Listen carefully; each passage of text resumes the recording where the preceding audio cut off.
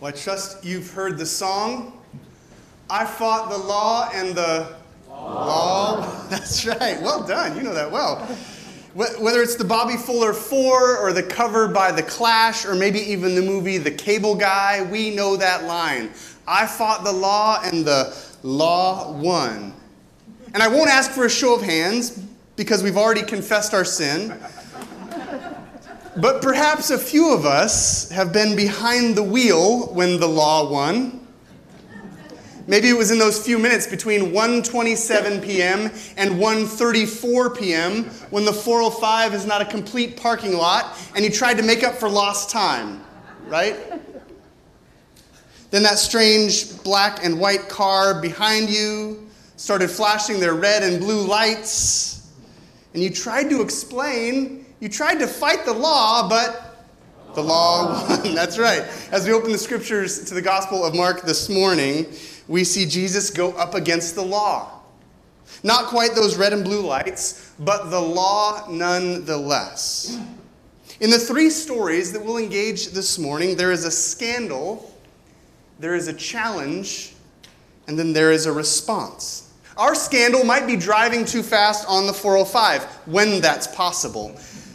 The challenge that we're asked for then is our license and registration. And the answer we often utter is, but officer.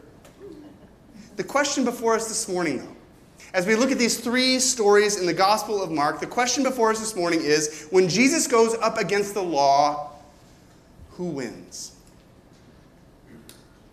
Mark tells us, now, John's disciples and the Pharisees were fasting, which does not seem like a big deal to our modern 21st century ears, but it was. Fasting was the cultural question and conflict of the first century. You see, the Hebrew Scriptures called God's people to fast on one day a year. That's the Day of Atonement, Yom Kippur. But over time, that expanded from that one day a year to include many other days, like when anyone was repenting for something they should not have done. They would fast. Got pulled over by those red and blue lights. You would repent and you would fast in contrition. Or perhaps the rains had not fallen yet and you needed them to fall. Well, then that was an opportunity to fast. Or perhaps you wanted to earn God's favor or his blessing. Well, then you would fast. By the first century, the Pharisees were fasting twice a week, on Mondays and Thursdays. I don't know what they snacked on for Monday Night Football, but maybe it was one of those days when some people came and asked Jesus, how is it, next slide please, some people came and asked Jesus, how is it that John's disciples and the disciples of the Pharisees are fasting, but yours are not? There's the scandal. His disciples aren't fasting. And there's the challenge. Why not? And here's the answer. Jesus asks, how can the guests of the bridegroom fast while he's with them? They cannot, so long as they have him with them. Notice, Jesus' response does not engage morality, right or wrong, good or bad. Jesus' response engages eschatologically, which is one of those big $5 theological words, but it's really important that we know it, right? Because there's morality, that's what they're thinking, and then there's eschatology, which means the salvation history of God. Jesus says, you're thinking in one category and I'm thinking in another. I'm telling you that a new thing is happening, that a new season has begun. And this metaphor that he uses about guests of the bridegroom fasting during the wedding, this is a rich metaphor. You see, in the first century, a wedding celebration would continue for an entire week, which means, fathers of daughters, it could have been worse. You only had to cater one dinner and pay that terrible DJ for 4 hours, right? Anybody can spin YMCA. Why do we have to pay him so much? I mean, it's true. Let's be honest. Jesus says, imagine refusing to join in the week-long celebration of the bride and the groom for an entire week. Imagine what that would be like. Imagine how insulting that would be to that family. To show up at the wedding and to refuse to eat, to refuse to drink, to refuse to dance, right? And then Jesus gives two more metaphors just to make his point. Now, Jesus wants everyone to hear him. So what he does is he includes a metaphor that primarily, hear what I say and not what I don't. He gives one metaphor that speaks primarily to the traditional roles of women first, and then another metaphor that speaks to primarily the traditional roles of men. Okay? He says, no one sews a patch of unshrunk cloth on an old garment. Traditionally what women would do.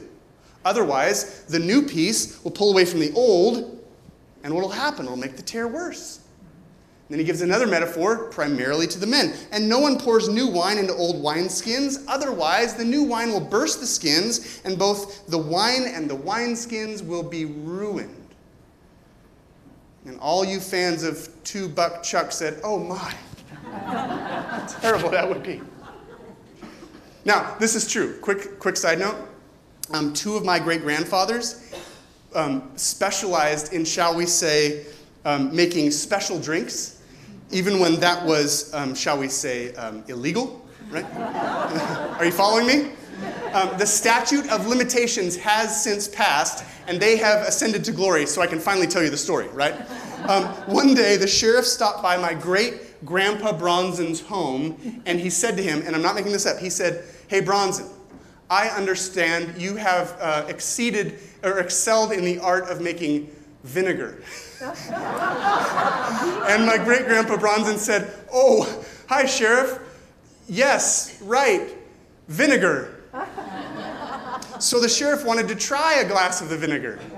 And they sat and toasted a glass of vinegar. And the sheriff quite liked the vinegar, and he left with 2 bottles of his own, and none's the word from then on. Sheriff likes the vinegar, get to keep making the vinegar, everybody's happy. My other great-grandfather, Ellis, made beer during the same time. See, I come from some pretty questionable characters. I'm glad I haven't told this story before. He never had to fight the law, but you know, yeast ferments the sugars. Yeast is this natural sort of part of the atmosphere, and we only understood how it worked until about 150 years ago. Yeast ferments the sugars that create then ethanol and CO2. And so every once in a while, again, true story. I know preachers can't always be trusted, but these are true stories. Every once in a while, if you were in my grandfather Ellis's home, you would be sitting there during Prohibition and you would hear,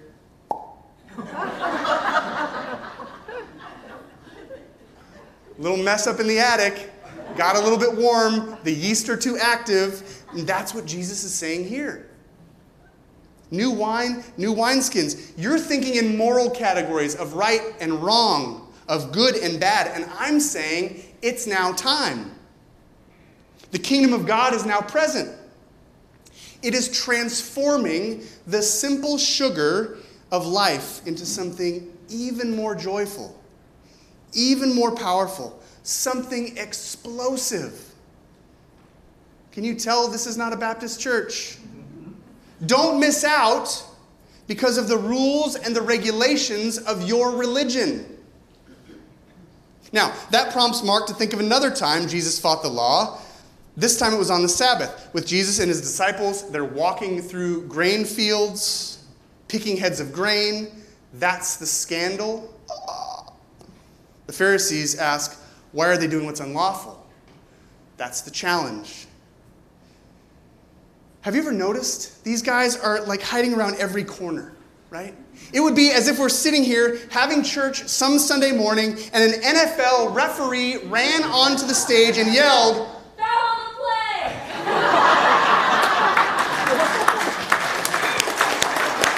Yes. How awkward would that be? But here's what happened over time. These Pharisees, their thinking shifted. They thought that if they kept the Sabbath perfectly 2 weeks in a row, well, then the Messiah would come and sit on King David's throne, right? And would return to them the majesty and the glory of what once had been. Which is why they run around yelling, "Flag on the play," right? Which is why they're hiding behind stalks of grain to try to catch Jesus and his disciples doing the wrong thing. Because if we can't get it right, the Messiah will never come. If we can't get it right, then God won't grant us his glory. We've got to do better. If we want the Davidic dynasty to return, we better follow the rules better. And so notice what Jesus does. I'm so excited to tell you the story. He says, have you never heard what David did when he and his companions were hungry and in need? We'll come back to that. In the days of Abiathar, the high priest, we'll come back to that. David entered the house of God and ate the consecrated bread. It's only lawful for the priests to eat that. And he gave some to his companions. We'll come back to that. Then Jesus said to them, the Sabbath was made for man, not man for the Sabbath. In other words, these things were supposed to point you toward me, not to make you question me in light of them. Which is a kind of drop the mic moment, isn't it? That they think they have to serve the Sabbath for God to do what they want. And Jesus says, no, the Sabbath was God's gift to you. It's a reminder of God's good creation, a recollection of God's redemption. It is his gift to us. Like one of my favorite authors, A.J. Swoboda, says, our God is so good, he invented the weekend. Really, remember Egypt? No weekend. God liberates him and goes, take a day off. But there's even more in telling the story. And I know it's a Communion Sunday, and so sermons need to be shorter, so I'm going to go really quick, but this is too good for you to not know. Jesus tells the story about David and his companions, and in doing so, subverts their understanding of what they long for, of what they want, right?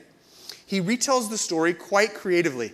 Check it out later, 1 Samuel, during halftime, but I just have to highlight a couple things. David did not have companions with him when he went into the temple to get the consecrated bread. He wanted as much as he could get, and so he said his companions were with him and that they were hungry as well, and he got all the bread and he left, but he had no companions with him. Check it out, I'm not making this up. And Abiathar was not the high priest when David came in to get the bread. He was tragically the only survivor in a battle that David brings on later in the story. And so Jesus says, listen, you are longing for this Davidic dynasty to return, but you're forgetting all that came with it. Jesus is trying to illustrate the difference between the old and the new, that old garment and the new garment, the old wineskins and the new wineskins, the Davidic dynasty and the kingdom of God. David fibbed to get that bread. David caused a lot of destruction. Jesus is saying, I created these fields that we're walking through. I come to bring healing and wholeness, not division and destruction. And then Mark tells us one more story. These don't all happen in the same day. He's trying to help us see something really important about how Jesus fights the law. Another time, Jesus went into the synagogue and a man with a shriveled hand was there. Some of them were looking for a reason to accuse Jesus, so they watched him closely to see if he would heal him on the Sabbath. Here's the scandal. But watch what happens. This time, Jesus turns the tables, and Jesus makes the challenge. Jesus said to the man with the shriveled hand, stand up in front of everyone. Then Jesus asked them, which is lawful on the Sabbath? Is it to do good or to do evil? Is it to save life or is it to kill? But they remained silent. They won't even answer. He looked around at them in anger. This is the strongest word we have for this emotion in all of the New Testament. It could also be translated as rage, as wrath, as indignation, even an agitation of the soul. And Jesus is deeply distressed at their stubborn hearts. And he says to the man, stretch out your hand. He stretched it out, and his hand was completely restored. And the Pharisees went out and began to plot with the Herodians how they might kill Jesus. Instead of amazed, they are apathetic. Instead of happy, they are hostile. Instead of joyful, they are jealous. And Jesus fought the law, and love won. Because Jesus won. Amen? Amen?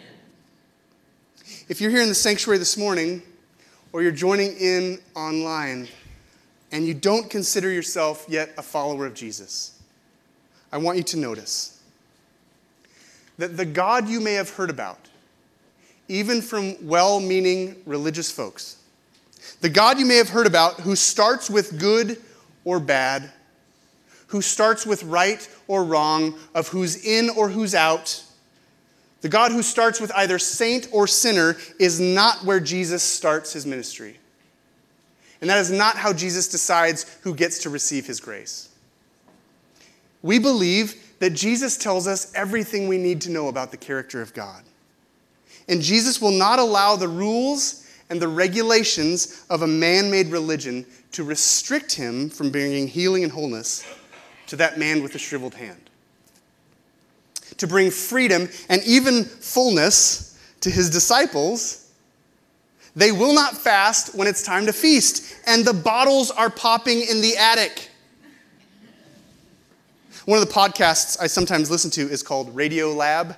One recent episode told the story of two scientists who developed this brilliant artificial intelligence computer program that helped them discover and create new experimental medicines for the rarest of diseases. But over time, these two scientists realized that the very same technological advancement could also create the most potent and lethal chemical weapons known to man. They inadvertently opened the Pandora's box of WMDs. And so other scientists, hearing about how incredible their technological advancement was, other scientists asked for access to it. And they said, no. And then the White House even said, well, we'd like to see what you've come up with. And they said, no. Because they realized that in the wrong hands, all it took to transform the most brilliant, life-saving medicines into weapons of mass destruction was opening the source code of the algorithm and merely swapping a few zeros for ones and a few ones for zeros. And I had been dozing off on a Saturday afternoon into blissful nap time as I was listening to this episode, and then my eyes opened wide. And I realized this is what happens with the religious folks of Jesus' day. A few of their zeros had been turned to ones, and the ones had been turned to zeros. Instead of the gifts of God being there for the people of God, they became too focused on their own performance. The Sabbath, what had been the source for sustenance of God's people, became the thing to be served.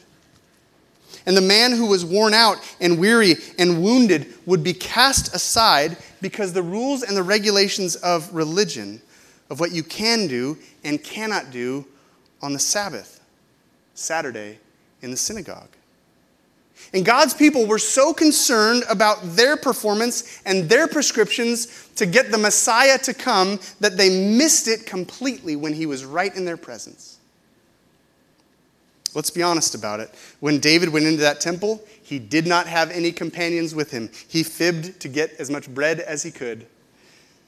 But in those fields, Jesus did have companions with him. And as you come to this table this morning, this Sabbath day, you come as one of Jesus' companions. If we had to pretty ourselves up to stand before him, none of us would make it, certainly not me. But our performance is not what prompts our presence at this table, nor what prompts Jesus' presence in our lives. We come to this table because it's Jesus' table. And it seems that Jesus quite likes spending time with sinners because he knows that's the only way they'll become saints. It seems that Jesus quite likes spending time with the worn out and the weary and the wounded because he knows that's the only way they'll receive hope and healing and wholeness. And Jesus quite likes time spending people who are hurting and even people who are hungry because he will not require that they fast. No, he will invite them to feast. at his table, because the time has now come. The kingdom of God is now at hand. The bottles are popping in the attic. This is important. It's not as though Jesus just happened to get himself in a little bit of trouble here and there through his ministry. No. Jesus came to battle with the forces of evil and darkness. Jesus came to push back on those who would allow the zeros to be turned into ones. Even those who were wearing those black and white stripes and throwing yellow flags about what you can do and can't do on the Sabbath in the synagogue on Saturday. Jesus came back to push back even on those rules and regulations, even when they happen in church, so that we could join him at this table. And so, friends, Jesus says the same things to us this morning that he said to that man on that Saturday in that synagogue. He says to us, stand up in front of everyone and stretch out your hand. Receive the bread of life and the fruit of the vine, whose bottle would pop if we didn't open it this morning, because the kingdom has come. And it is a kingdom of amazement instead of apathy, a kingdom of happiness instead of hostility, a kingdom of joy instead of jealousy and judgment. May it be so for us this morning. And may we be that kind of church. A church not of the rules and regulations, the rites and rituals of religion, but a church that comes forward to this table because Jesus likes hanging out with people who don't quite have it all together yet. I think he prefers it. And so, God, as we come forward to this table in a few moments, would you open our eyes and ears? Would you soften our hearts to the good news? That you meet us here. No more, you beckon us here. You draw us here. We could not come to this table on our own. Were it not for your grace, drawing us unto it. Father, would you help us to see it rightly, that there is a time for good and bad, for right and wrong, for yes and for no. And yet, would you also help us to hear the good news of your grace that meets us in our mess, that meets us where we're hungry, that meets us where we're hurting, that brings healing, that brings wholeness, and most of all brings hope. May we know that hope this morning. May it spring eternal, bringing joy to our hearts, leading our lives. It's in your name we pray. Amen.